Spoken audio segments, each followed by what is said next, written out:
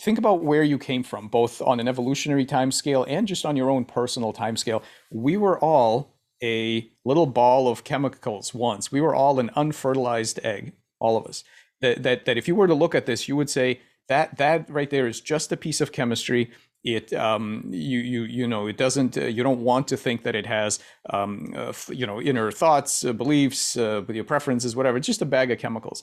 And then very slowly, over 9 months and a couple of years and whatever, you took this journey from being just a piece of physics and chemistry to being what many people will say is completely different, right? Many people will say, hey, look, I am not, people, and it drives me nuts, but people always say, you know, I'm not a machine, right? I am a, you know, I am a human, and I have this and that, and I have you know, a first person perspective, and a unified you know, cognitive system with my own goals and hopes and dreams and everything. Fair enough, but you got there slowly. You didn't just emerge out of nowhere. There was no lightning flash that happens on, you know, day 71 of development, or boom, now you're a cognitive unit. Before that, you were just physics. That doesn't happen.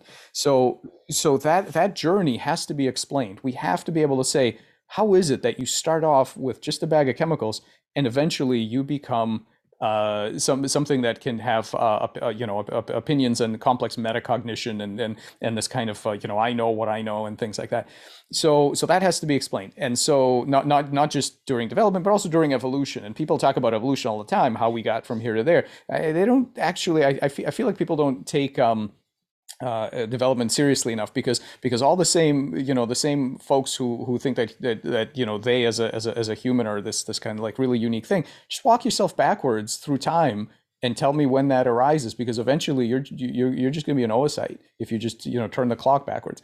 So that needs explaining. And what that means is the kind of, to me, the central mystery of life. I think if I had to pick one, there's many good ones, but if I had to pick one, I would say, and all of this is in the planaria. This is one of the reasons I love the embryos. I love planaria, because it's staring you in the face. The big mystery of life is scaling, combination. How do little tiny individual simple machines scale up to become bigger machines with hopes and dreams and sentience? That's it. That's the scale. It's the many to one problem, right? You know, that subsumes. If you had the answer to that problem, pretty much all the other problems would take care of themselves. I think it's really this thing that we don't understand at all, is where do minds come from? And because all intelligence is collective intelligence, right? There's no such thing as an indivisible mind that's not made of parts. There's no such thing as this like diamond that just, you know, is a single thing. Everything is made of parts. And so, given that you're made of parts, you've got to explain, how is it that those parts give rise to a centralized problem-solving unit with opinions about what ought to happen. And so what I think we can do now is tell a story, a pretty good story of how here on Earth, not necessarily the same way other places, but let's say here on Earth, how matter actually went from being those kinds of pieces with very small, local, very humble sort of nano goals to this larger cognitive system.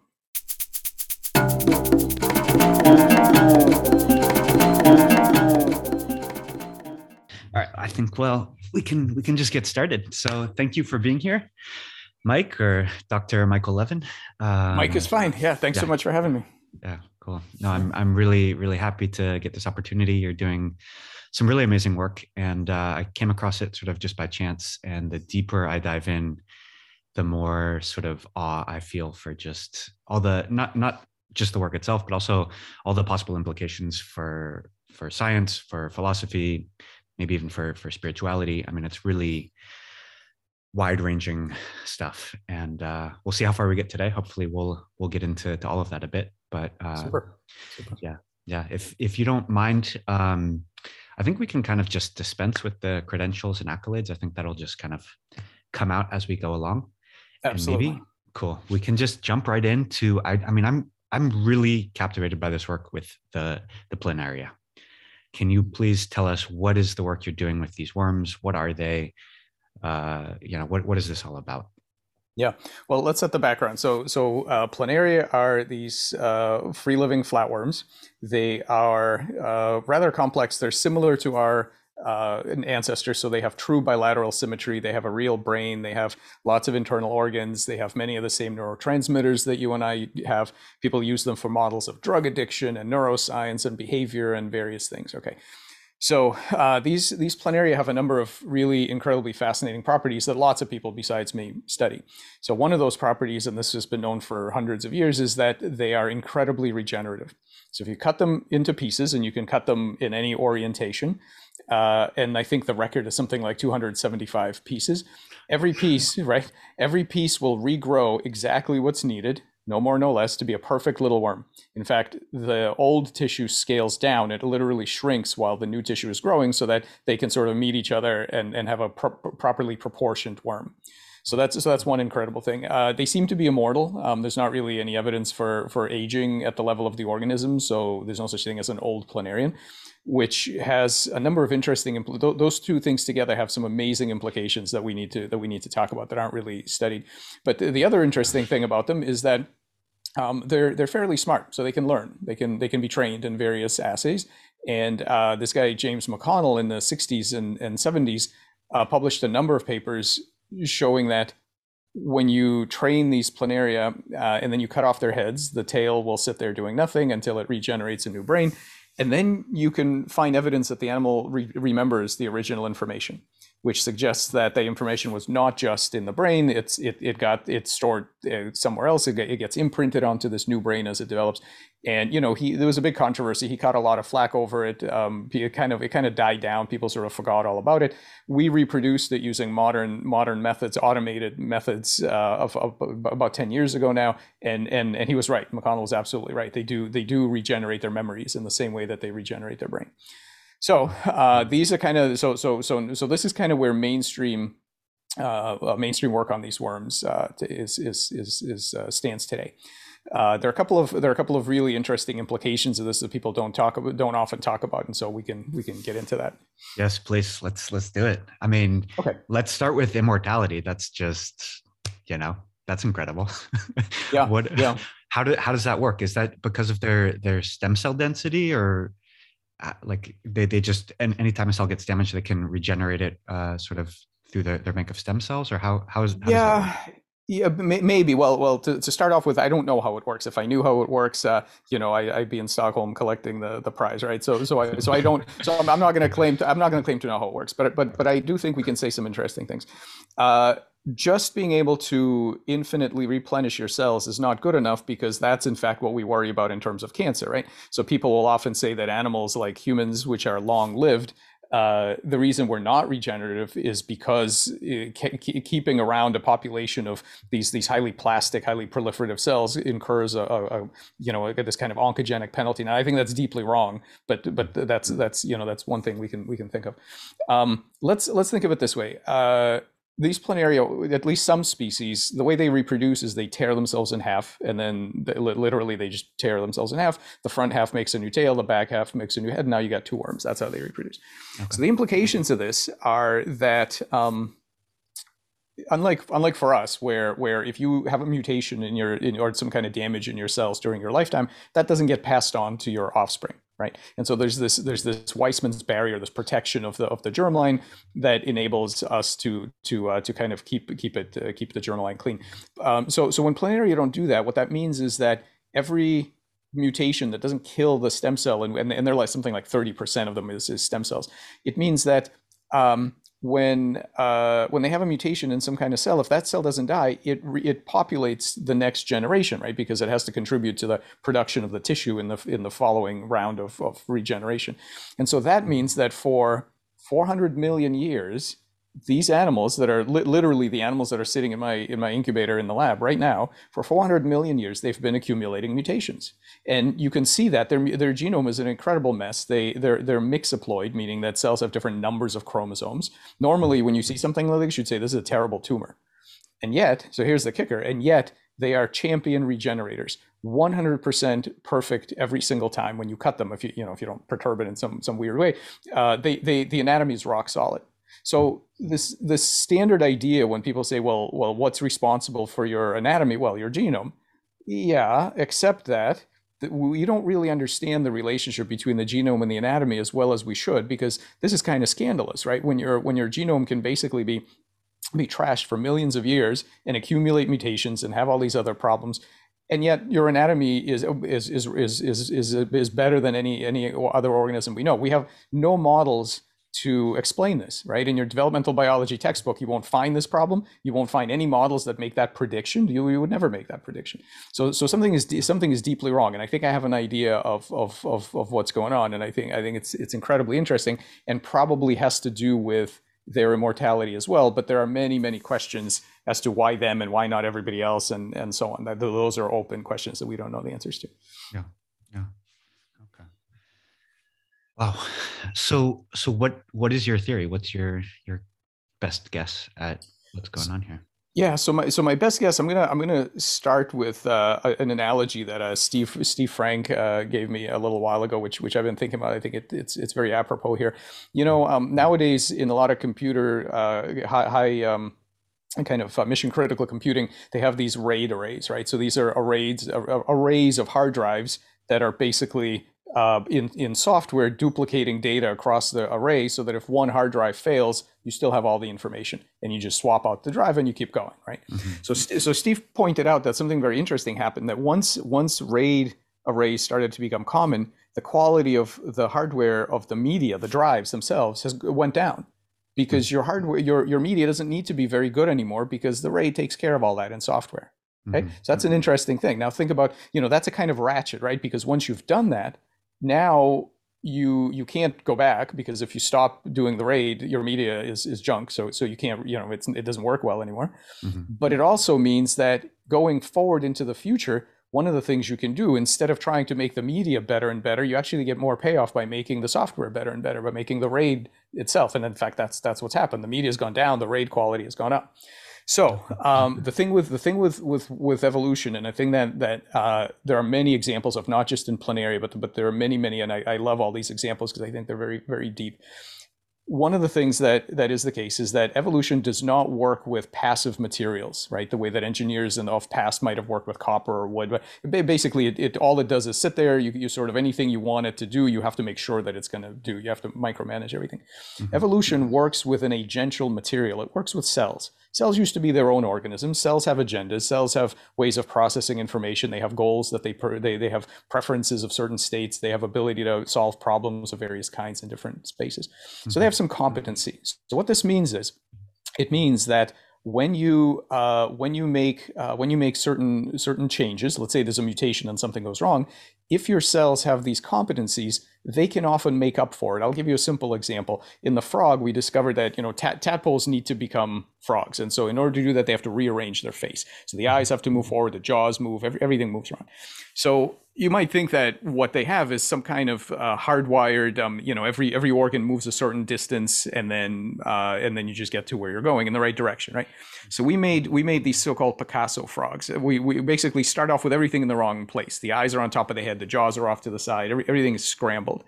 They still become really nice frogs. And that's because it's not a hardwired scheme. It's an error minimization scheme. What happens is every organ moves around, starting with a wrong position, but it moves around in novel paths. Sometimes it goes too far and actually has to double back. And it keeps doing that until it lands in the correct position. So they have these competencies, right? It means that as evolution is playing around with different mutations, you make a mutation that puts your eye off kilter, no problem, because the eye is going to get to where it needs to go. So you don't actually, right? So when it's time to evaluate the fitness of that individual, you don't see the fact that the genome had a problem. Now, the good news is that that same mutation may have done something else that's good for the organism. So you get a chance to explore that without being dead and having zero fitness because your eyes don't work. In fact, we've shown that you can even, we've put eyes on the tails of tadpoles and they can see perfectly well, right? So the plasticity of the system is amazing. And so that competency means that your actual genome is somewhat shielded from selection. Selection can't see how good your genome really was, because your actual body is not just a function of your genome. It's actually a function of all the competencies that maybe have made up for some defects in your genome. Yeah. So that's just to double check I'm understanding here. So in the metaphor you first used, the genes or genome would be sort of like the hardware, and then there's some other property that's functioning like software. It's some other form of information that's saying, okay, this is what we're going to do. Exactly. And it's not so much a form of information as much as it's a capability. It's the fact that the hardware encodes problem-solving modules. Even single cells are homeostatic kinds of agents, which means they solve problems. If some parameter's out of whack, they will take action to try to get back into the right state. They solve problems, and we can talk about how that scales to like bigger, intelligence and bigger problem solving. Yeah. And so, but you're exactly right. That's exactly the mapping I'm suggesting. So once you're on that road, once evolution or selection can no longer see what exactly is going on with the genome, it's much better off. All the progress comes from improving the software, right? Mhm. It's like, let's improve the competencies, because then the body can be more and more robust. Improving the genome is actually really hard, because you don't know, when you select the best individuals, you actually don't really know who had the best genome, because I mean, in egregious cases you do, but most of the time the competencies of the subunits can really mask that. So I think in Planaria, this ratchet ran away really, kind of exponentially, where all of the effort evolutionarily has gone to improving the software. It's gone to improving the ability of the subunits to remodel after injury, after mutation, after all the things that are happening to it. That's what we're looking at when we see Planaria. We see an example where evolution has put just all that effort into improving the software. Mm-hmm. And is the idea that then this insight is also applicable to other forms of life, or these are just sort of an anomaly that do their own thing and it doesn't really pertain to us? Well, no, I don't think it's an anomaly. It's that kind of, those kind of competencies are all over the place, right? And we can talk about other examples from humans on, but there is an open question as to why it's so profound in Planaria. I mean, axolotls will regenerate most parts of their body, but they're not immortal, and they don't do quite as well as Planaria, right? Deer regenerate their antlers, and so on. Humans regenerate their liver. So this ability to solve anatomical problems, physiological problems, transcriptional problems is everywhere. It's at the basis of all life. But there are some very specific evolutionary dynamics that have made Planaria special. I don't know what those are, but I think that's what we're looking at. I think we're looking at a kind of this runaway intelligence ratchet that operates everywhere, but in Planaria it seems to have really sort of gone for it. But this kind of thing. I mean, look at human monozygotic twins, right?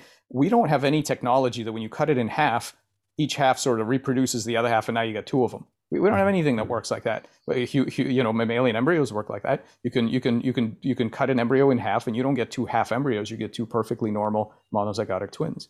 So that ability to make up for radical changes it's not just about Planaria. It's all over the place.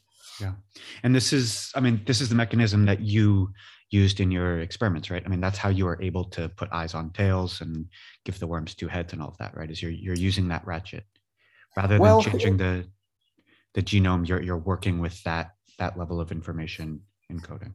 Yeah, that right. That requires us to kind of talk about what's the mechanism for that for that competency. So I've argued, and there may be others. I'm not saying this is the only mechanism, but I've argued that a really powerful way to look at all of this is as the navigation of morphogenetic morphospace. So morphospace is simply the space of all possible anatomical configurations, right? So you might have so let's say if you're if you're making a face, you might have one axis is sort of the distance between the eyes, and another axis is how big your in the case of birds or something, how big your beak is, and different shapes. So it's a complex multi-dimensional shape space. And you need to navigate that space from wherever you are now, or wherever you've landed by mutations, by injury, by teratogens, whatever. You need to navigate that space towards the correct region that corresponds to the proper target morphology for that species. The way and so what navigates it is the collective intelligence of cells. So cells get together. There's a kind of group dynamic that allows them to and we could talk about that scaling, how that happens, but it's a kind of swarm intelligence, and what it does is it navigates that space. Now, the mechanism that enables them to do that is exactly the same mechanism that brains and neurons have chosen to use to tie themselves together, right? So we are all collective intelligences, right? We're all bags of cells and neurons and so on. And what ties that together into a single kind of this is a first person perspective that we're a unified. What does it feel like to be a big bag of neurons? Well, we know what that feels like because that's what we are, right? And so And so what evolution did for brains was to do that via bioelectricity. So an electrical network that processes information, that is able to coarse grain observations, learn from experience, all these kinds of things. With the brain chose that not sort of from scratch. It improved and speed optimized and sort of upgraded that capability that was here since the time of bacterial biofilms.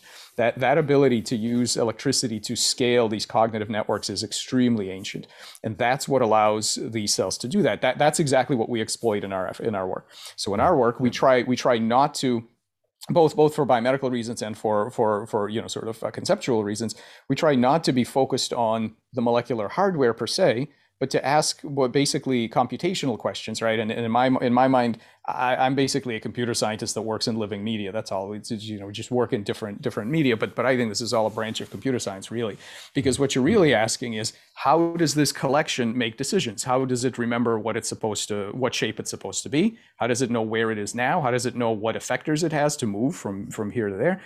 And it's very powerful. Addressing the bioelectrical layer that controls all this is extremely powerful, because it allows you to do interesting things like reset the target morphology, right? Reset the memory of where this collective intelligence thinks it's going. That is really, I mean, think about what's magic about your thermostat, right?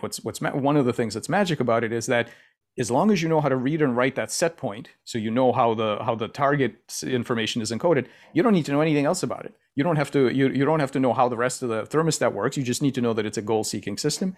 You need to know how to read and write that goal state, and the amount of effort you have to put in is actually very, very small, because you're taking advantage of the fact that this thing already knows how to pursue goals. You just have to respecify, right? So that tiny little bit of intelligence, that tiny little bit of like nano goal directedness that it has, is extremely powerful. And evolution takes advantage of that. It has to, because it's dealing with an agential material that it has to, right, modify what these cells are going to do by giving them rewards and punishments and incentives and signals and so on. And we do the same thing. So we can go in and we can rewire. We can basically just briefly change the information that's stored in these electrical circuits that tells the collective what it is they should make. And this is how we can make two-headed worms. We can make worms that have the heads belonging to other species of worms, right? Wow. Right, and all without changing the DNA. So we've made worms with heads from another species of 100 to 150 million years evolutionary distance. There's nothing wrong with the genome. The genome is exactly wild type, and we can also make frogs that look like other species of frogs and so on. And yeah, it's a very powerful way to interact with the system, because you are really taking advantage of what's central about this, that it really is a kind of proto-cognitive system. Yeah. Wow. So let me try and summarize that as a way to check my understanding, and also just kind of slow things down a bit for people who might be struggling to catch up. So what I'm hearing you say is that the system we're familiar with in our brains in terms of bioelectricity, that's actually just basically the latest iteration of a very ancient technology.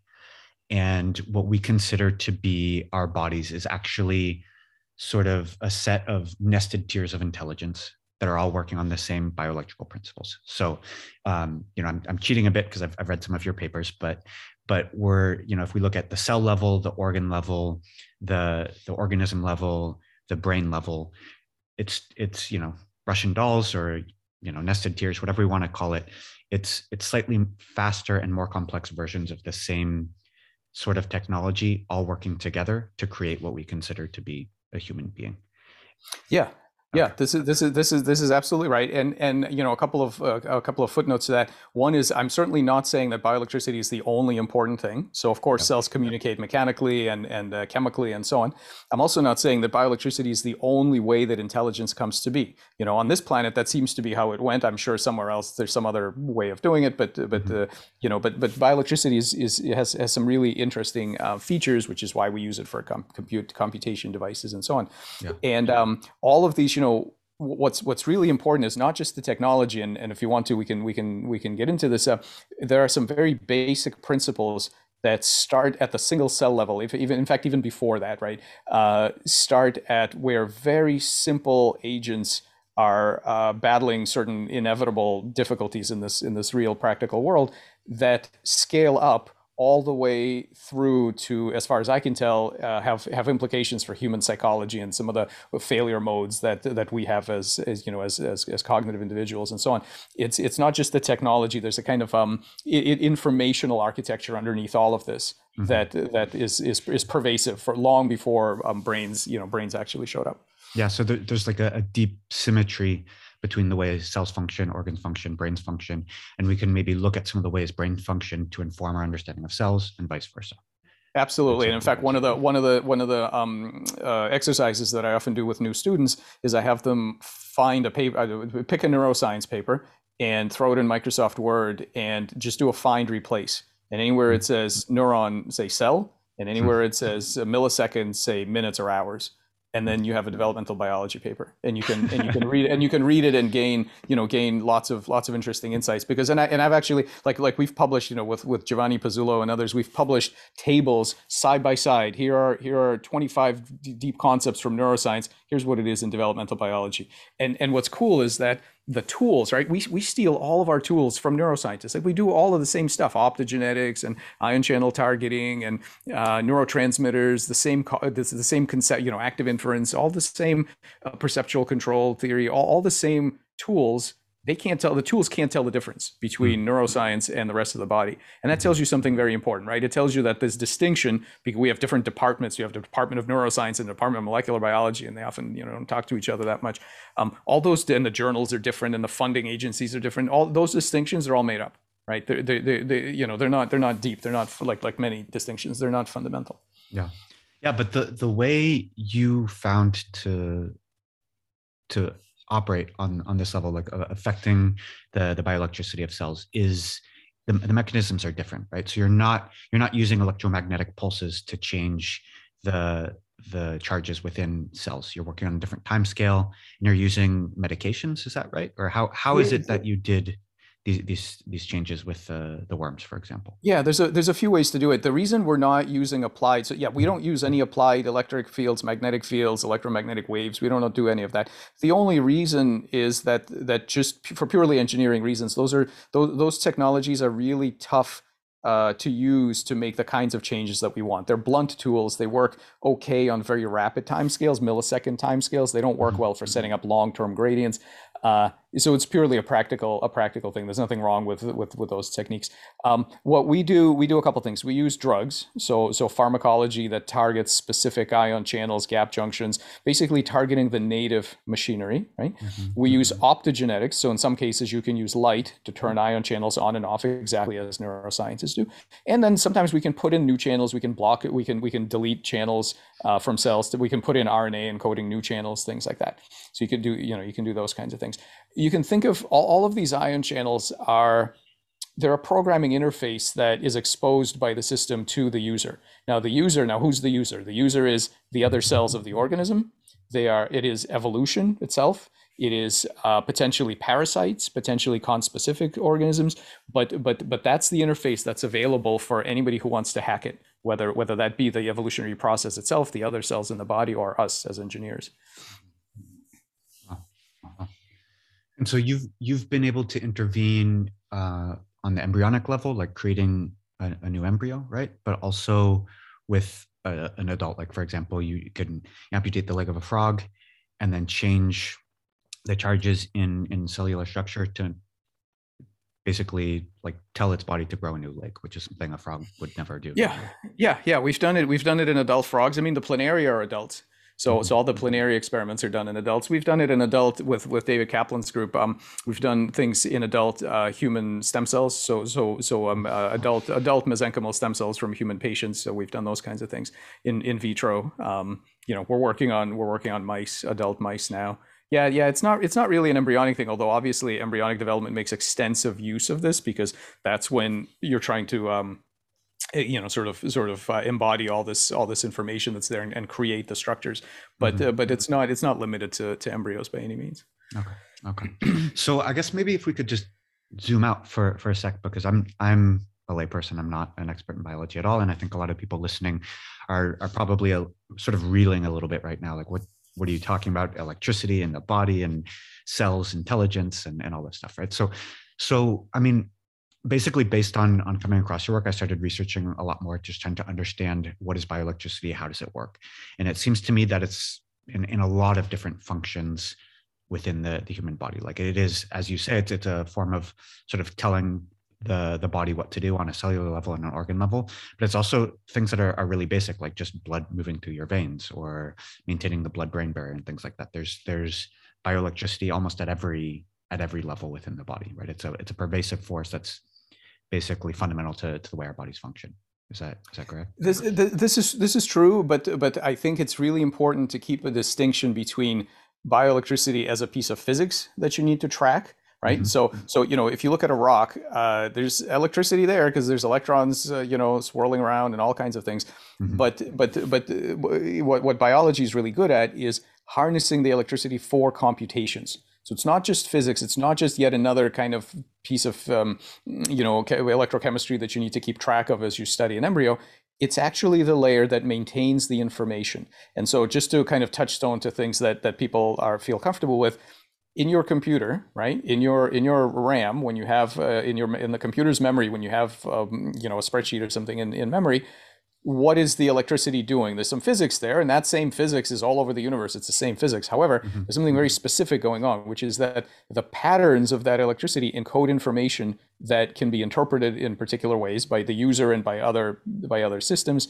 And that's what's magic, right? It's the encoding of information, of instructions. It's not just the physics of it. Like electricity happens to be really good as an encoding medium. Good luck trying to do that with, let's say, fluid flows or something. You can't. Not that you can't, but it's just harder.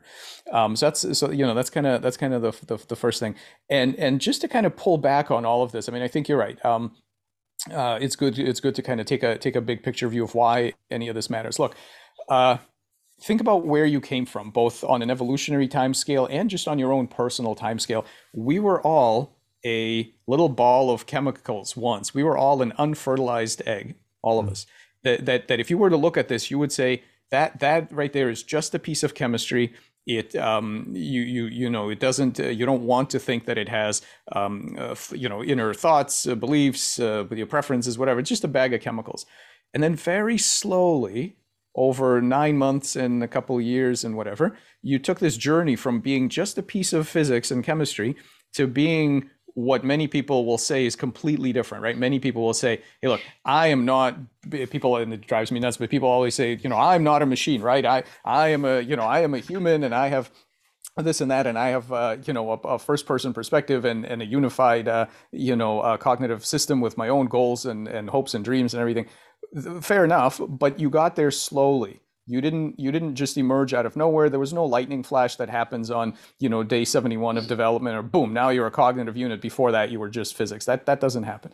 So that journey has to be explained. We have to be able to say, how is it that you start off with just a bag of chemicals and eventually you become something that can have opinions and complex metacognition and this kind of I know what I know and things like that. So that has to be explained. And so not just during development, but also during evolution. And people talk about evolution all the time, how we got from here to there. They don't actually. I feel like people don't take development seriously enough because all the same folks who think that they as a human are this kind of like really unique thing. Just walk yourself backwards through time and tell me when that arises, because eventually you're just going to be an oocyte if you just turn the clock backwards. So that needs explaining, and what that means is the kind of, to me, the central mystery of life. I think if I had to pick one, there's many good ones, but if I had to pick one, I would say, and all of this is in the planaria. It's one of the reasons I love the embryos. I love planaria because it's staring you in the face. The big mystery of life is scaling, combination. How do little tiny individual simple machines scale up to become bigger machines with hopes and dreams and sentience? That's it. That's the scale. It's the many to one problem. Right? That subsumes, if you had the answer to that problem, pretty much all the other problems would take care of themselves, I think. It's really this thing that we don't understand at all, is where do minds come from? And because all intelligence is collective intelligence, right? There's no such thing as an indivisible mind that's not made of parts. There's no such thing as this like diamond that just, is a single thing. everything is made of parts. And so, given that you're made of parts, you've got to explain how is it that those parts give rise to a centralized problem-solving unit with opinions about what ought to happen. And so what I think we can do now is tell a story, a pretty good story of how here on Earth, not necessarily the same way other places, but let's say here on Earth, how matter actually went from being those kinds of pieces with very small, local, very humble sort of nano goals to this larger cognitive system. Mm-hmm. And bioelectricity is a central part of that. That's a story I know how to tell. There may be other stories that people will tell in the future, but the story that I know how to tell leads right through bioelectricity. Is that scaling, that glue? I call but the bioelectricity and some other things like stress and some other things. I call that cognitive glue, because it really, that's what it does. It's a medium that, it's not just physics. It's a medium that allows that scaling of cognition. Mm-hmm. Yeah. Yeah, I'm just letting that sink in. Yeah. Maybe we can bring that to a very sort of practical example. It's sort of the counterexample of cancer, right? And that's an example you've explored a lot, of sort of what happens when things go wrong. Yeah. Right? When that process breaks down, you're arguing, at least that's what causes cancer. When that information sharing process breaks down, that's what causes a tumor, basically. Specifically. So here's the story I'll tell, and I think we have to be humble about the fact that cancer is a lot of different diseases, and I'm certainly not saying that this is the only good perspective on cancer, but I think this is a valuable perspective. One of the cool things, one of the things to start with is that the question isn't why do we have cancer? The question is, why is there ever anything but cancer? In other words, you start life as a collection of amoebas. And now you're telling me that these amoebas work together to build a salamander. And by the way, if I cut off the salamander's arm, these amoebas will burst into action and restore that arm perfectly. And if you cut it again, they'll do it again. And so that's so what are they doing? They are working, they have a goal-directed behavior. How do you know? Because I know when I damage it, I know exactly what's going to happen. I know what it'll, and I know when it stops. You see, that's the key about goals, is that if you don't believe in goals, why does it stop when it makes a correct salamander arm, right? Mm-hmm.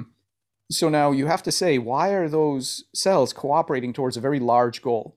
No individual cell knows what a limb is, or how many, or what a finger is, or how big a finger is. Individual cells can't tell that. So what you have is this scaling through multicellularity, through evolution and development. You have this incredible scaling of goals, where the little tiny goals of single cells. What are the goals of single cells? Well, keep the pH right, keep the metabolism right. Someday become 2 cells instead of 1. Those are little tiny cell level goals. Those have gotten scaled up into very large goals, like make a limb, make a liver, make an eye, and by the way, make sure there's 2 eyes, and make sure they're anterior to the nose, and that kind of stuff. So. That's what happens in development. Now, whatever system ensures that happens, and partially it's the bioelectric system. Of course, occasionally there are going to be breakdowns. And what happens when there's a breakdown is the following: it's not that the cells become more selfish, and actually this is an important theme in, let's say, game theory types of models of cancer, that the cells are now selfish, they're not caring for the rest of the organism and so on. It's not that the cells are more selfish; their self is smaller. What's happened is that boundary, whereas before the boundary of the self was right around each single cell, right? It's just basically the size of a single cell. Mm-hmm. That boundary is now huge when you've got cells making an organ. That's rather large. And all of the cells, their individual identities are partially wiped, because they're not just a collection of parts. They're working as a single unit with one memory of a goal of what they're supposed to do, and they're working towards that goal. Mm-hmm. And I can tell a story about how those memories scale up. When that process goes awry, and that process can go awry in a number of different ways. For example, oncogenes, carcinogens. There's all kinds of different stress. There's all kinds of different ways to do it. But what happens is when a single cell starts to disconnect from the rest of the network, right? So literally electrically disconnect from the rest of the network.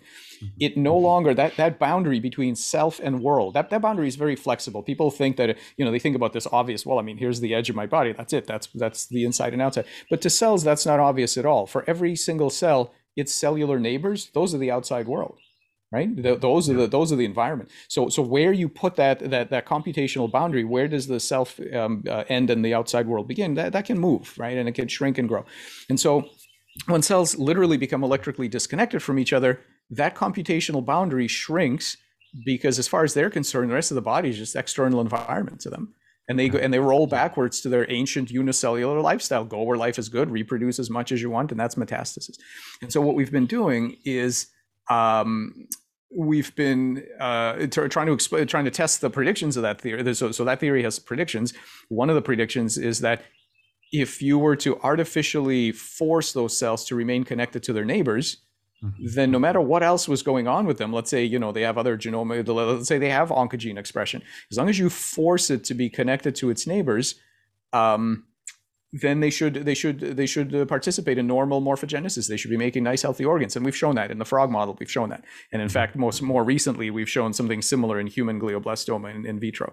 This is just a couple of weeks ago. It's a new paper. So this idea that what we can really be playing with is not just the hardware, meaning the genetically encoded components, not just individual cell states, but actually the degree of unification of cells towards a common purpose. All of this is about, and so this is why. So I've got this model called the cognitive light cone model, and it's this idea that every kind of creature, be it evolved, be it engineered, synthetic, alien, software, whatever it's made of, I don't care what it's made of, anything that's an agent of some type, right?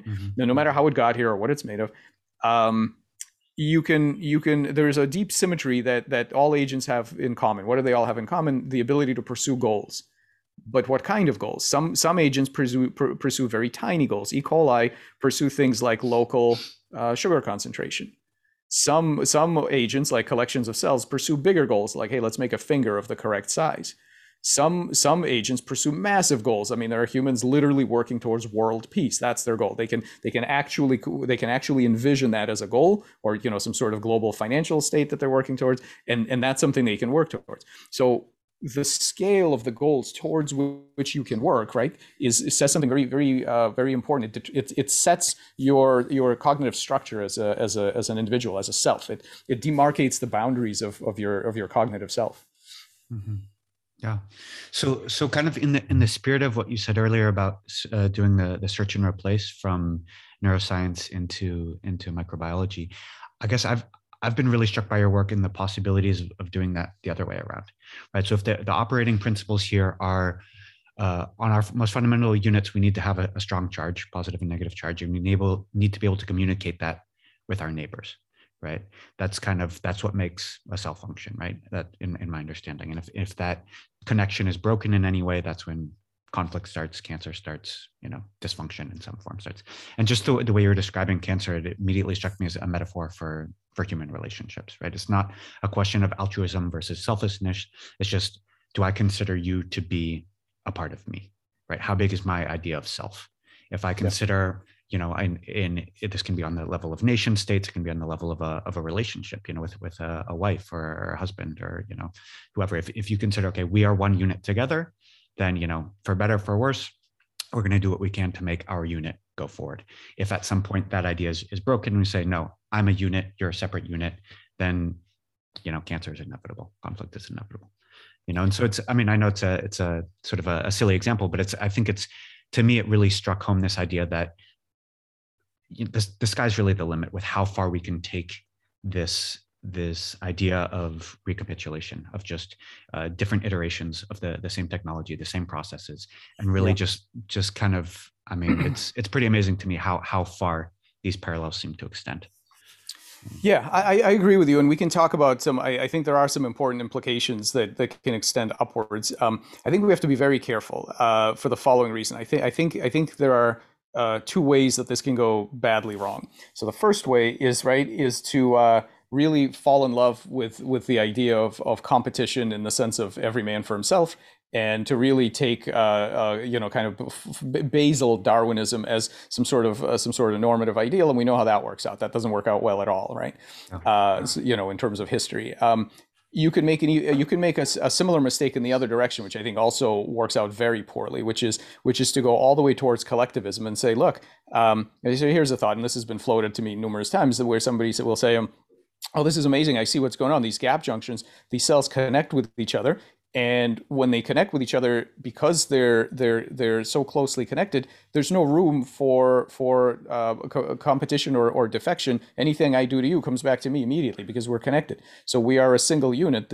You get cooperation for free, basically, right? Mhm. And so yeah, so we should all just be sort of gap junction together and into this massive like Borg, sort of collective, and then life will be good, right? So I think we have plenty of historical examples around that. That doesn't work either. And here's why both of those things, you can't just export those things into society. Mhm. The fundamental thing that's in question here that we do not understand, we don't have a good science of it, is when you make a collective mind, what is that mind going to want to do? Because we are terrible at guessing that. We are terrible at recognizing collective minds. We are terrible at knowing how to manipulate them. We don't have any idea. I mean, when you this is an example I use all the time. When you go out, let's say you go out for a night of drinking, or you're gonna go rock climbing, right? And you're gonna tear the skin off your palms, and you're gonna have a great time, right? Mhm. And do you lose any sleep over what happened to those cells that you had on your palms, right? No, because you have these massive goals. Like, I'm gonna go rock climbing. I'm gonna get fit. Somebody's gonna take a picture of me for this climbing magazine. Whatever your goals are, those goals are so far from anything that your parts, let's say your cells, are capable of understanding, right? Mhm. To them, what's their experience? Look at their experience from their perspective. Yeah, it's a massacre. I, I've just been massacred. Why? It moves in mysterious ways, man. Like, the universe is inscrutable. I don't know. I kind of feel like there's a purpose to what's going on most of the time. I mean, every night I get this cream that that's pretty good, and I like that, and that's good. But every once in a while, man, it's just a massacre. Why? Who the hell knows?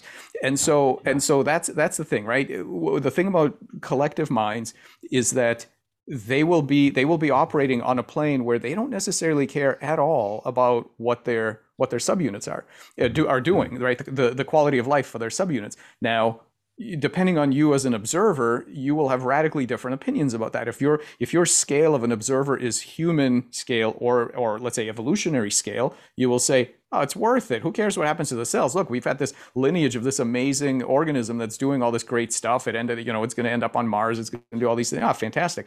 Okay, that's one perspective. You might have another perspective, right, from the level of your parts, that are saying, this is a massacre, and for what now? You're going to do what? That doesn't sound worth it to me at all. None of this other stuff sounds worth it to me. So we got to be really careful. And what we need to develop is a science of being able to predict the cognition of emergent collective agents. We don't have any such thing. We're nowhere near. And let me tell you, it's a existential level kind of problem for humanity, because we are going to be surrounded by these things. We are making them all the time. Not only social and financial structures, but Internet of Things, swarm robotics, right? And this stuff is ancient. This problem is ancient in science fiction. The kind of Skynet problem. You make this stuff, you have no idea what the collective is going to want. It is not just sort of some easy linear composition of the parts that went in. It's not just that we are all good, we're going to tie ourselves together, and the collective is going to be good. It doesn't work like that. You have, in fact, something that I only realized fairly recently. We were doing some work on, that in the embryo, during embryogenesis, your organs and tissues compete with each other. They literally compete for information, for information molecules, for metabolics. And you might think that's really strange. I mean, we all have the same genetics. We were kind of told this story that genetic cooperation, right, because we're all the same genes and so on. Why are they competing for each other?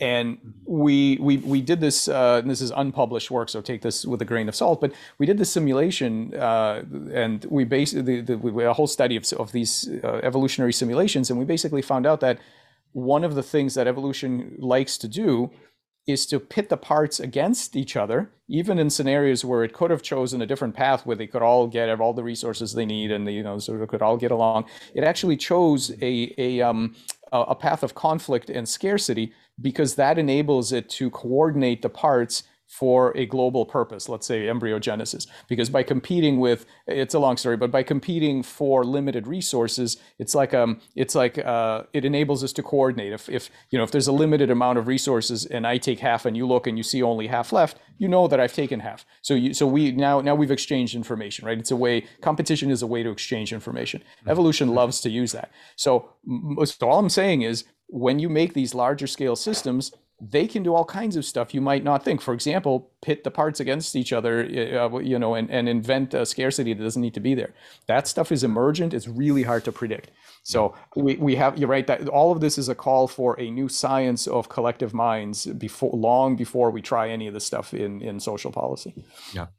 Yeah, the fall of the British Empire comes to mind there, and then you have the British Empire, as it started to collapse, started pitting different parts of itself against itself as a way to try and maintain the stability of the empire as a whole. Didn't work out too well, but interesting. Yeah, I mean, I think there's lots of examples there.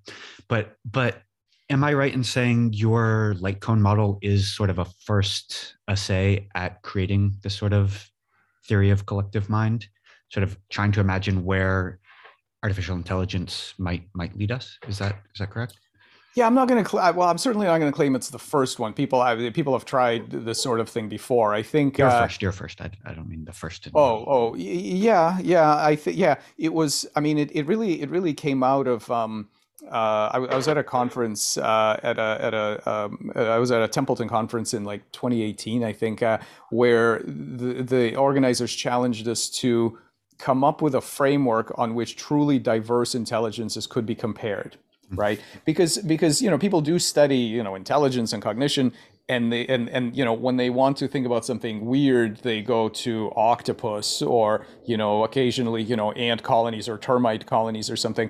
And I thought, well, let's take this really seriously. Let's go very broad. I mean, what we have on Earth is an N of 1 experiment. It's an N of 1 run through of this evolutionary kind of phylogenetic lineage. It could have gone many different ways.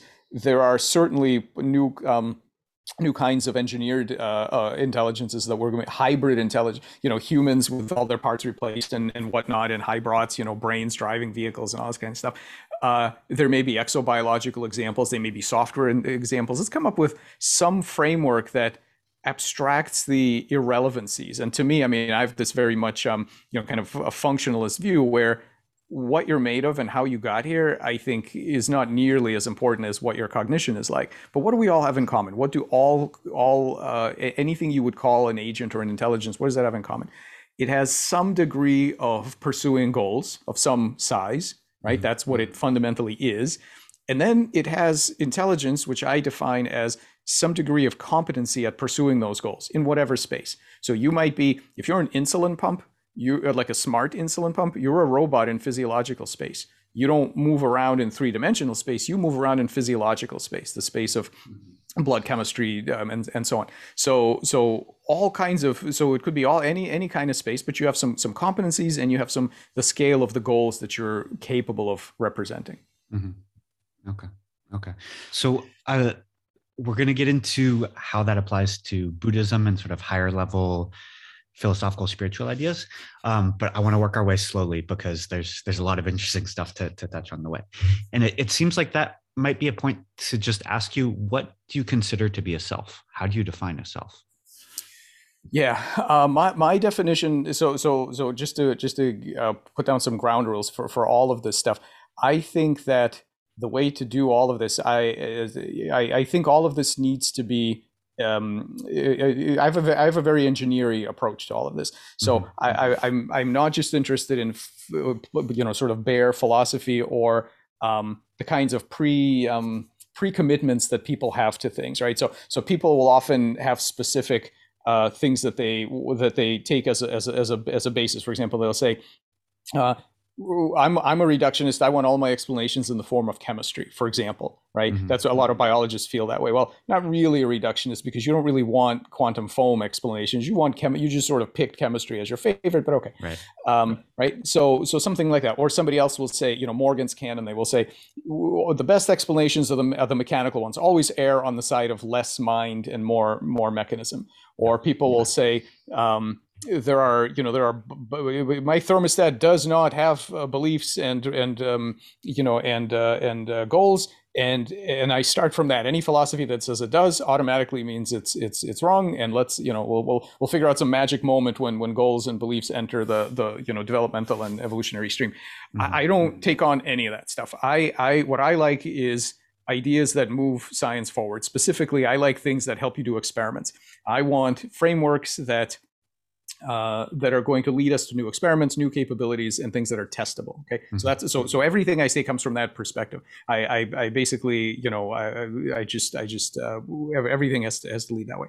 So the kind of the framework that I've been working on is called TAME, TAME, and it stands for Technological Approach to Mind Everywhere. The idea is that, yeah, we have to be open to testing which of the things around us have different degrees of agency. You can't just have feelings about it and assume. You have to test it. You have to do experiments using techniques from behavior science and neuroscience and then other, cybernetics and so on. And so for me, a self is basically a coherent, centralized a bundle of events that has a few features. It has goal directed capacity in some space. It has some a boundary that sets what are the how big of a goal can it possibly entertain, right? Mhm. That determines the kind of sophistication of that self. It has a mechanism of stress, meaning that it has preferences. Certain states of affairs are to be avoided, and it expends energy to actually get into other kinds of states. And it's the owner of things like memories, like preferences, like goals, of course, that belong to the system itself and not to any of the parts. So the pieces of the self hang together the way that a theorem hangs together, right? The individual, if just one thing is missing, you don't have the theorem anymore, a true theorem, right? If just one of the lines is gone, it only works. It's this like magical thing that only snaps into being when you have all of the parts holding each other, and that's what a self is. A self is a coherent cycle of measure, compared to your preference, and then act in a way that tries to get to some sort of outcome. And that's a very cybernetic definition. It's a very kind of engineering definition. Mhm. It's compatible with all sorts of implementations, biological, non-biological, whatever. So Mhm. that's kind of what I operate with. Mhm. Could we call that a homeostatic loop? Does that? Yeah, well, I think a homeostatic loop is the basement of that. That's where it starts, right? A homeostatic loop is a minimal requirement. Now, some selves have lots more, right? Some selves have all kinds of bells and whistles on top of that. Mhm. So for example, just to give you a small example, as you're doing this homeostatic loop where you measure something and then you see how it's going and then you act, you might want to take measurements other places inside yourself. So for example, if you're a bacterium, yes, you're measuring the local sugar level, but you Mhm. might also actually want to measure your own metabolism, because you don't really care about the sugar level. What you really care about is your metabolism. The sugar might be poison. There might be plenty of it, but it's somehow not good for you, right? So if the metabolism isn't going well, then so once you do that, once you start measuring things about yourself, you have metacognition. That's the basement of being able to tell stories about yourself and who you are and what you are and so on. That eventually scales up to confabulation in humans and so on. So Mhm. so yes, the kind of homeostatic loop is the beginning, but it scales up to much more grandiose things. Yeah. Yeah. Yeah. I've found that the idea of a self is not a thing. It's a system, or maybe a set of nested systems with some sort of goal trying to maintain its integrity, right? And Yeah. to me, that's a very compelling way to look at human psychology, right? What is your set point, and what are the systems you're running or the homeostatic loops you're running in order to maintain that set point? Yeah. You know. Yep, I agree with that. Although I think one of the things that is my kind of hobby horse is trying to break down binary categories. And even, I mean, I agree with you. I think the self is a set of processes and so on.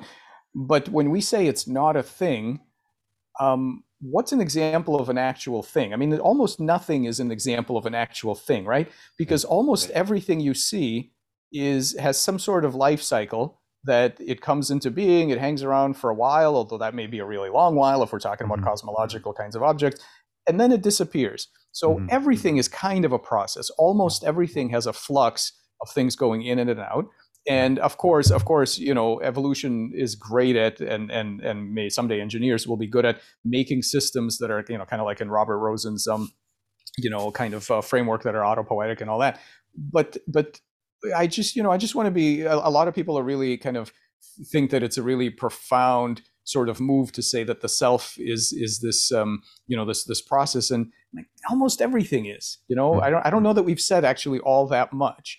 Because if you say Yeah. that, if let's say we disagree, let's say somebody says no, a self is a thing. You say, well, what does that mean exactly? Okay, tell me what it. Yeah. I'm not sure what that would be even, Well, I think what it means on a very base sort of emotional, psychological level is it means I am set. I have my identity, I have my personality, and I am who I am based on my upbringing or my genetics or whatever it is. So Mhm. don't ask me to change.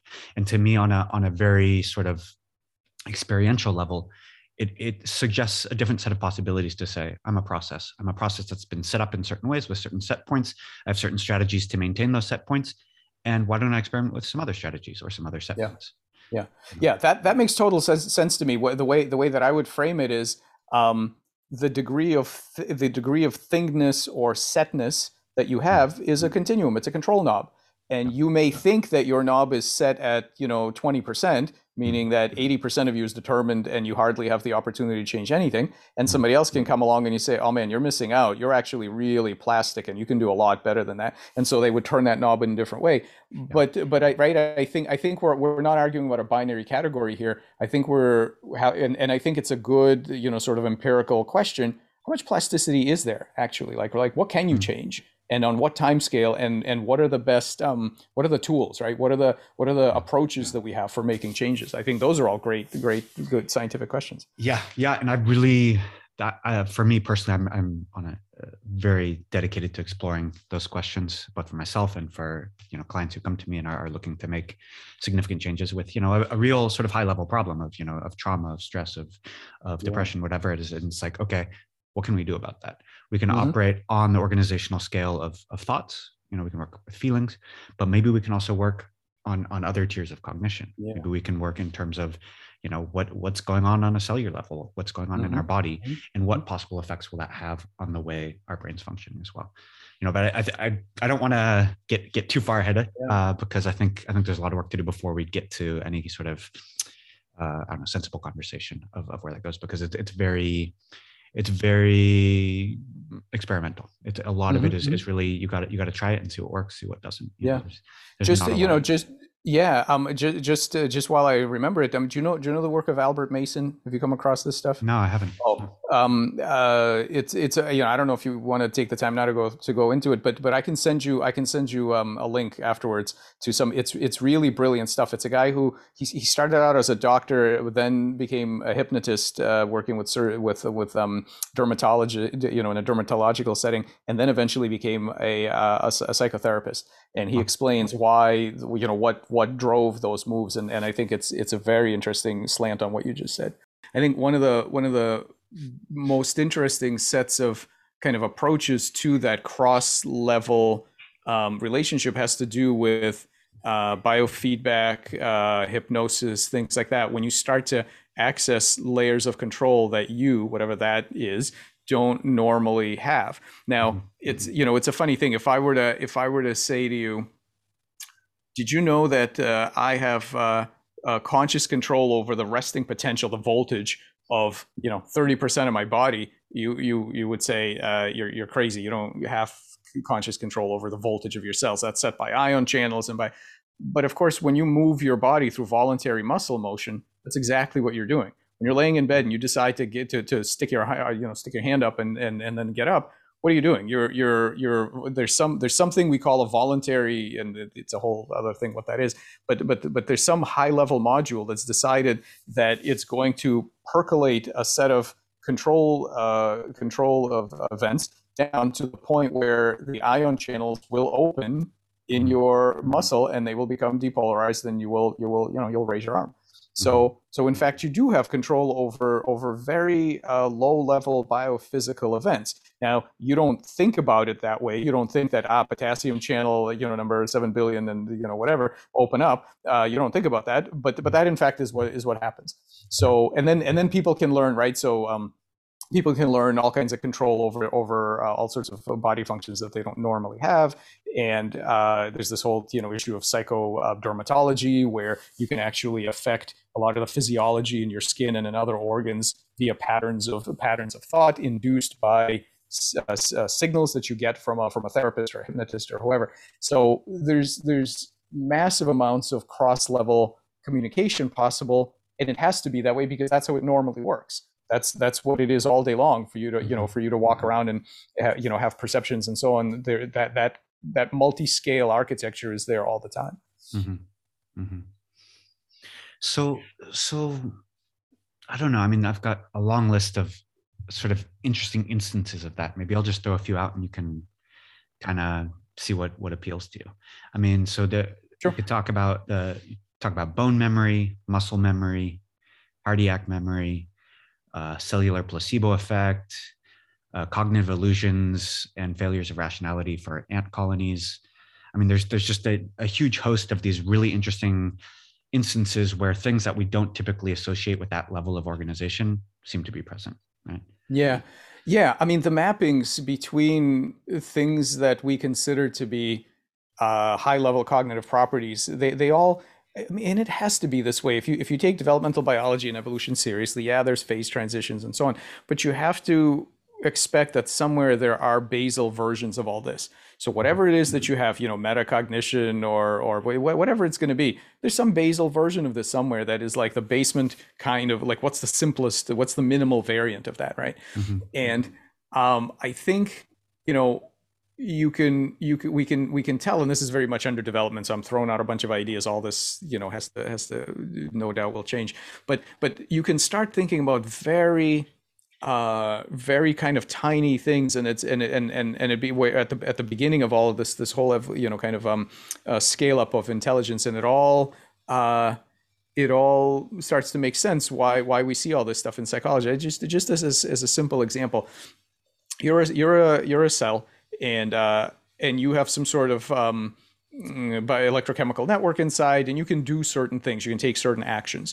Mm-hmm. Now, unlike the modern AIs, which have all the power they want, they never worry about where their energy is coming from, right? That's one of the big kind of differences between current engineered AIs and real organisms or real cells, is that if you're a cell, you have metabolic limits. You cannot afford to do everything that to send every signal you may want to send, right?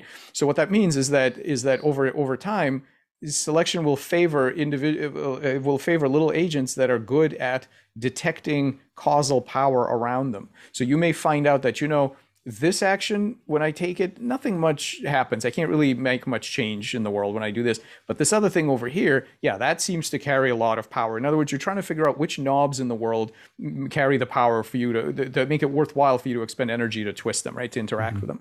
Mm-hmm. I think what that scales into is it has that ability to look around you and see causation, right? To try to estimate that thing right there controls XYZ, and I want to control XYZ, so therefore I'm going to expend energy to interact with this thing right here, right? Whatever that might be. That might be some sort of secretion of some molecule, or you apply force or something. Mm-hmm. The ability to see causality around you will eventually turn back on yourself. And you will eventually, the same way that you recognize causally potent things in the world around you, will let you recognize other animals and other creatures. And you may find out that creature right there, he seems to be calling all the shots. And if I just communicate with that one, I can get cool things to happen, right? That ability, eventually you turn it on yourself, and you are able to say, well, I'm inevitably what that leads to is a story of yourself with, as Dan Dennett calls it, a narrative center of gravity. It puts you in the center of this causal, this causal picture of yourself. You start to tell stories to yourself about yourself to say, mm-hmm. I can do things. I'm causally relevant. And I think that ends up why I don't believe you can have a proper a high level intelligence that does not have the feeling of free will, because that's exactly where these selves come from. They come from looking around you, picking out a collection of parts that you see. Some of them belong to you and some of them may not, or whatever, right? So if Hmm. it's you and you've got, let's say you've got prosthetics, you've got a robotic leg, and you've got a BCI, a computer interface that lets you run the vacuum cleaner, and then another one that's lets you query Wikipedia for information. You got all this stuff around you. You will draw some kind of boundary around all of that stuff, Hmm. whether it's biological or wherever it comes from, and you will say, that's me, and I am a causal agent. That Hmm. collection of stuff has causal power. So now, and it goes all the way back to individual cells trying to figure out what in their world is worth trying to control under Hmm. limitations of metabolism. So I think you could go from that, from just that fact of needing to be frugal with your moves, to this idea of eventually you become this complex thing that tells stories about yourself, where you confabulate, um, this gets back to the issue that you were saying before, that we're a malleable process, right? Not a thing that's set. Hmm. And Nick, Nick Chater's stuff, "The Mind is Flat." You know this book. No. So it's a really good book. You'd like it. I mean, I don't agree with everything in it, but I think it's very valuable. He talks about this idea of how much of the mind is generated on the fly. That is not through this like lengthy, sort of background of here's all this baggage, and it's stuff that's just generated on the fly. And one of my favorite examples, I don't know if it's from that book or from somewhere else, but one of my favorite examples is that if you have a human patient, and let's say for some medical reason, epilepsy or whatever, they're putting electrodes into the brain, and they put an electrode into the spot in the brain that makes you laugh. Hmm. So you're sitting there doing something serious, they trigger the thing, you start laughing. If you are then asked, "Hey, why are you laughing?" The answer is never, "Geez, I don't know. Everything was pretty serious, and then suddenly I started laughing. That's weird." That's never the answer. The answer is, "Oh, I thought of something funny." And obviously you did, all right? And so what you're doing is you're confabulating on the spot a story that makes yourself make sense as a causal agent. And I think you can track that all the way, sort of to the beginning of trying to figure out what you are, where you are, and what is out there in the world, uh, that you can interact with, given your limited resources. Hmm. Hmm. Yeah, that example you gave, I think that ties in with, I think it was Friston's depiction of a brain as like a self-perpetuating prediction machine.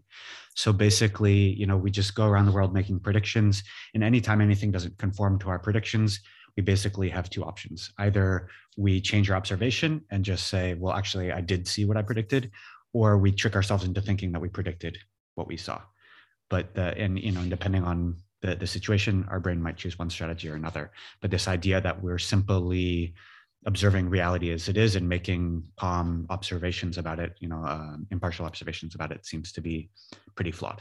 It's Yeah, I don't know how that model, this reality as it is. I'm not even sure what that really means. I mean, we have to, right? If we take seriously that we are an embodied kind of thing with some sensors and not others, it's clear that we are only seeing a tiny corner of, I and this is so it's actually very pervasive, because it's the reason why we find it so hard to deal with unconventional intelligences, right? I mean, look, as we're born, all of our sensors are basically facing outwards. Mhm. So we are very good at recognizing agency in middle-sized, medium speed things moving in three-dimensional space, right? We Yeah. see a crow, crows are doing cool things, that your dog, the monkeys, whatever, and like that's easy to recognize as intelligence. But imagine if you grow up with an immediate sort of almost like biofeedback sense of what your blood chemistry was and what your pancreas was doing at any moment in time. Mhm. You would, I think, then have a very clear picture of physiological problem space. You would recognize your pancreas as being somewhat intelligent and solving these problems and so on. Then we could, but we don't have a training set for that. We're not used to it. So we see these Mhm. things like, how can that be? How Mhm. can that be intelligence? We can't, and we know, you can. I mean, I've always thought to myself, wow, if I wasn't able to see, I would feel really impoverished. But the reality is, yeah, but right now I'm not seeing most of the spectrum. I could have Yeah. so much information around about the stuff, and I don't miss it because it's I've never had it, right? So it Yeah. seems like so this seems like baseline, right? What you can sense now seems like baseline, but it's Mhm. tiny. So you know the we are only able to comprehend a very small amount of what's going on around us, and and we make models as best as we can. Mhm. So yeah, if we zoom out from that in and we'd say, okay, so we are uh, perceiving a very small percentage of possible things we could be perceiving. We're not observing them in any sort of objective fashion at all. We're these sort of nested systems interacting with each other, sometimes functionally, sometimes dysfunctionally. We're what I think you call a metazoan swarm, just a sack of cells doing its thing. Um, we have the illusion of free will, as you said, Mhm. right? What do you think it's possible to say anything more than we have the illusion of free will? Like what does it even make sense to say, yeah, but do we really have free will? I, Yeah, I want to ask the it's a question, but it's kind of like I don't even know if that's a valid yeah. question. Like what would It's a that it's even a mean? very yeah, it's a very slippery beast. And I'm not going to claim to have to really have solved anything, but I'll give you some thoughts about it. This is how I've been thinking about it. Hmm. So I think from the perspective of if you zoom in on a particular action that a living system has taken. Let's say a human did something, and you zoom in to the molecular events right at that time.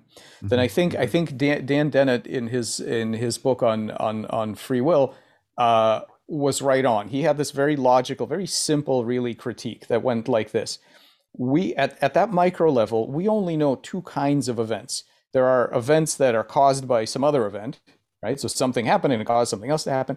Mhm. Or more recently, we've learned there's one other kind of event, which is quantum indeterminacy, which is an event that literally isn't caused by anything, right? That's right. It just happens, and that's it. It's not caused by anything. Neither of those things are what humans mean when they say free will. You are not free because you did something because the chemical state led to another chemical state and that triggered your muscles. That's not freedom. Nor Mhm. are you free if you say, oh man, I've got so much freedom, my body just does stuff at random, I've got free. That's not what we mean by freedom, right? So his point was basically, we don't know about any other way to science gives us no other options. So therefore, the human version of free will is it's like imagining a square circle. You kind of think you can have one, but you can't really have one because it's Mhm. not it's not logically coherent, right? Mhm. I think any story of free will has to grapple with that because that is absolutely real, right? So I think that's a very very potent critique. So if you but however, it has an interesting limitation. It assumes that what we've done is zoom in to that action. And I think there's a big problem with always it's basically a fundamentally a reductionist approach, meaning that everything has to be looked at the lowest possible scale. So I think he's if you look at the lowest possible scale, you're right. There's nothing for a given action that you take now. There's nothing that can usefully be called free will. You don't control the next thought you're going to have. Sometimes they're great, and you say, "Oh, I just came up with this greatest thing." What do you mean you came up with it? You did nothing. You were in the shower, and it happened, right? Or conversely, you do something horrible, and then your lawyer says, "Did you see the chemical traces in his brain?" Like, of course that happened, right? So at that moment, there's really nothing that can be called free will, and I'm not sure there's anything that can be called a subject for blame or credit the way that we normally think about it at that tiny level. However, Yeah. However, I don't think that's the right level to look at it at. I think the right place to look for free will is in the large scale. And what I mean by that, and this gets us back to this why I think this whole the Buddhism and other practices where they're so on top of this is that you don't have any free will about what you're going to do right now. Mhm. It's going to be what it's going to be. However, what you do have the opportunity to do through repeated micro actions, right? So your free will is incredibly. It's like infinitesimals in calculus. They're almost zero, but there's a way to add them up, to integrate them, that they're not zero eventually. So what that means is that through micro actions, repeated repeated committed work, you can alter your causal structure to make the probability distribution for your future behaviors to be different, so that Mhm. you can't control the thought you're going to have right now. But if you make a commitment every day to do certain things, you actually can increase or decrease the probability of similar thoughts in the future.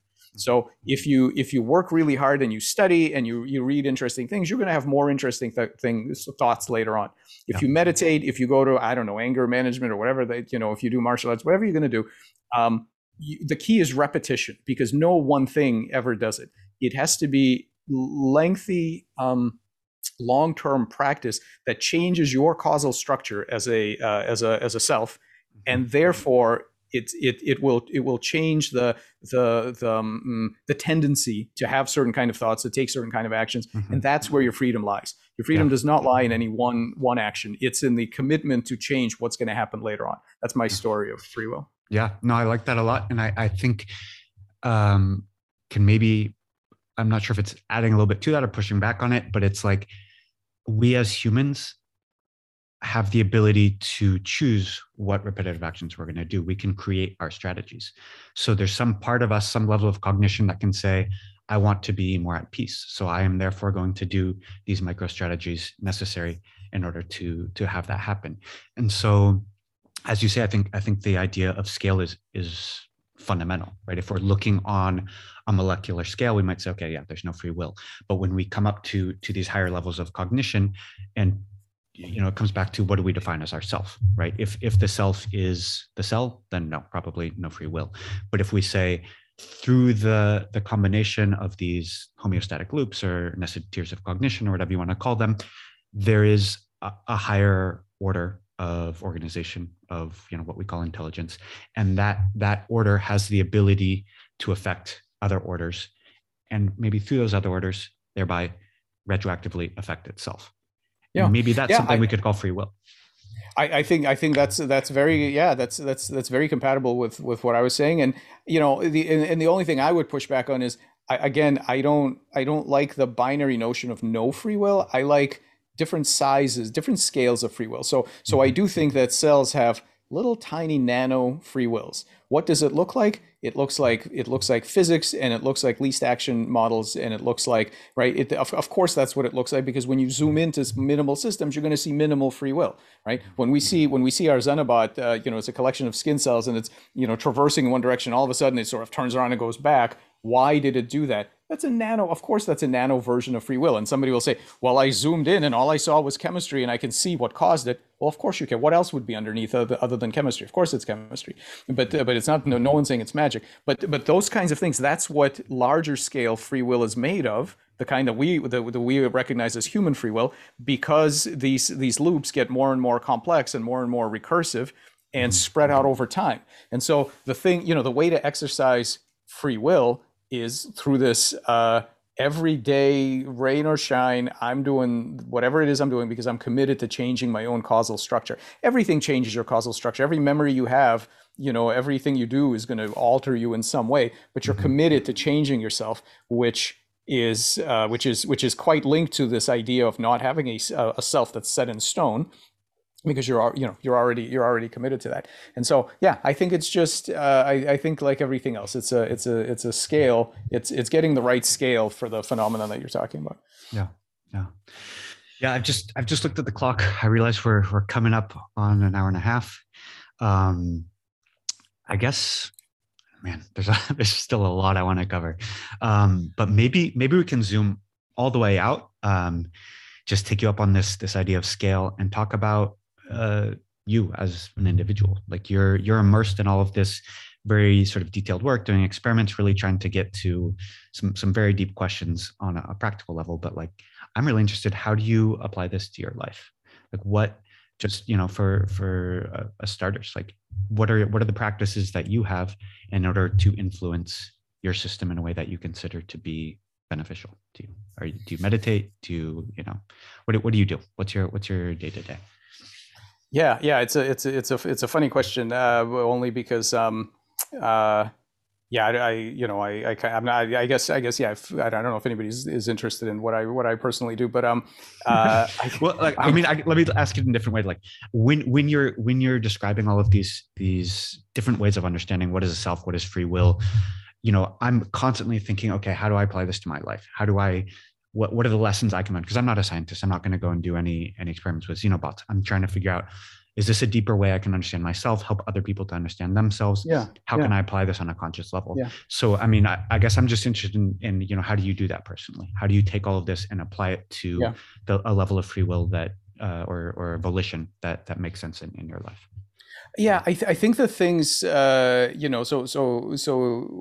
thing that is the most to me of all of this stuff that's the most relevant on a personal level that we can all use is this idea of long-term plasticity and the idea that when you think about others, as you think about what do I react to, do I blame or do I give credit or do I, how could you do that, right? And then you sort of think, what does that really mean? Let's break it down. What does it really mean that that person could have done otherwise, right? Mm-hmm. And I think it helps. I think it helps to see, kind of in relationships in a different way when you take seriously this notion that we are all battling the parts of our mind that is flat, that's basically just coming up with stories on the go, versus the things that are a product of long habits. And to think about the habits are where the pressure points are. It's not anything I'm going to do now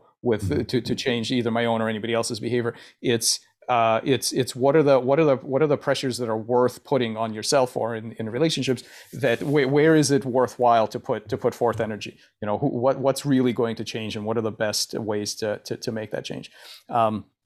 Those kinds of things, I think I think are practical. Mm-hmm. Yeah, yeah. Are you familiar with John Gottman? His research on couples. Yeah. He's pretty interesting guy. He's a psychologist. He's had a lab for, I don't know, 30, 40 years studying couples basically in like a fake hotel with all kinds of video cameras, and he'll do urine samples and blood samples and stuff. And basically he's determined, I think it's 78% of all marital conflict will never be resolved. Um, it's, we try really hard to change one another, but as you say, we got to play the long game, right? It's with ourselves and with other people. Yeah. And really, I don't know, and I don't know if it's just me, and I think I've always been this way, but I kind of, in my head, time goes by really fast, like really fast, and I always feel like everything is temporary, when that, I really feel that. And I'm not saying it's good or bad, or it's not particularly pleasant necessarily, but it's just this idea that I don't feel like anything sticks around for very long. And so it just, yeah, everything is flux, and you do the most good you can, and you move, you sort of move forward. And yeah, it's the impermanence, that impermanence is something that, and I'm not saying it came out of any of this work that I did. It's just I've always felt that. Even as a kid, I was never in a hurry to grow up. I felt like, yeah, oh yeah, I can see this happening. Like, it's just flying by. Yeah. So yeah.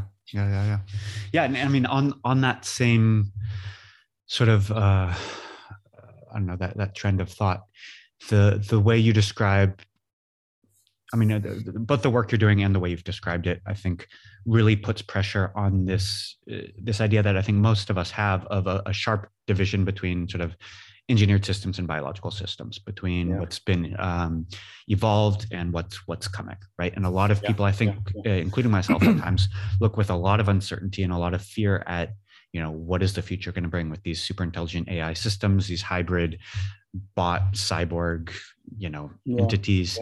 And I guess I find myself, as I read your work, consistently sort of wondering, how do you feel about all this? Like, do you just see it as it's sort of the tsunami that's coming and you might as well just make do? Is it really exciting for you? And, you can't wait to get an implant and be connected to, who knows what? Like, how do you consider all this? How do you experience it? Yeah, well, a couple of things. The first thing is that I think it's really important to have a perspective, meaning that if I went back in time to our primitive ancestors and I said, what's going to happen in the future? We're going to live to 90 years old, And when you're older, your teeth aren't going to fall out, and you'll be wearing this thing on your face that lets you see even when you're old. You'll be able to see really well, this glass thing. And by the way, I'm going to have a thing in my pocket that answers questions for me about things that I don't actually know. And if I break my leg, I'm gonna have this thing with this thing called the wheel that I'm just gonna roll around for a while until the leg heals. And if I get a wound, I'm not gonna get infected. You're basically Superman at that point, right? They're like, I can't even. A whole society of these beings, like, what are they even up to? Oh, we're going to Mars. That's what we're up to. What? Like, so let's have a perspective that let's not pretend that we are somehow normal now, and that anything that happens in the future is scary and abnormal. This is absolutely not normal. That's the first thing. The second thing is, I don't like normal, right? This idea that it's natural and then we're doing something unnatural. Natural sucks. Natural is the outcome of a blind, sort of meandering evolutionary process that optimizes for biomass. That's it. Not happiness, not intelligence, just biomass. I don't like it. I think we can do way better than that, right? And I think we have to, right? To me, it's a kind of moral cowardice to say that everything's great. Let's just not screw it up. We're not going to. No, things are not great. There are massive disparities. There are massive suffering, both animal and human. All kinds of issues. It is on us as sentient agents to do better than evolution did. So I see this. As now we could. There's a million ways we're going to screw it up. I'm sure of that. So I'm not painting this as some sort of rosy future. But standing still is cowardly, and it's not an option. That's how I see it. And I think that and then the other thing is too, and I apologize, I do have a hard break in about 2 minutes, but I'm happy to come back and we can do we can do more of this if you want. Yes, but right, but I think that this issue of we're not going to look like humans anymore. What's a human, right? Do you really care about your genetics? I don't think so. Do you really care that you don't have that your parts are made of carbon instead of something else? No, I don't think so. I think what makes a human is a particular level of care. I think it's a particular level of moral concern where you're able to physically care in a linear range about some range of other beings. And whatever bodies we're in, as long as we maintain or improve that level of care, great. Let's swap it all out. Let's go to the stars, whatever it's going to be. It's care and moral capacity to care about other sentient beings. The rest of it is details that can change. Wow, a lot to unpack there. I think we'll have to leave that for next time. I'll definitely take you up on that offer. I'd love to explore this further. Yeah, anytime. Thank you very much. Really appreciate your time. Thank you. This is great. Yeah, thank you for the nice conversation. Yeah, cool. All right, well, we'll be in touch. Take it easy. Thanks. All right, you too. Bye. Take care. Bye.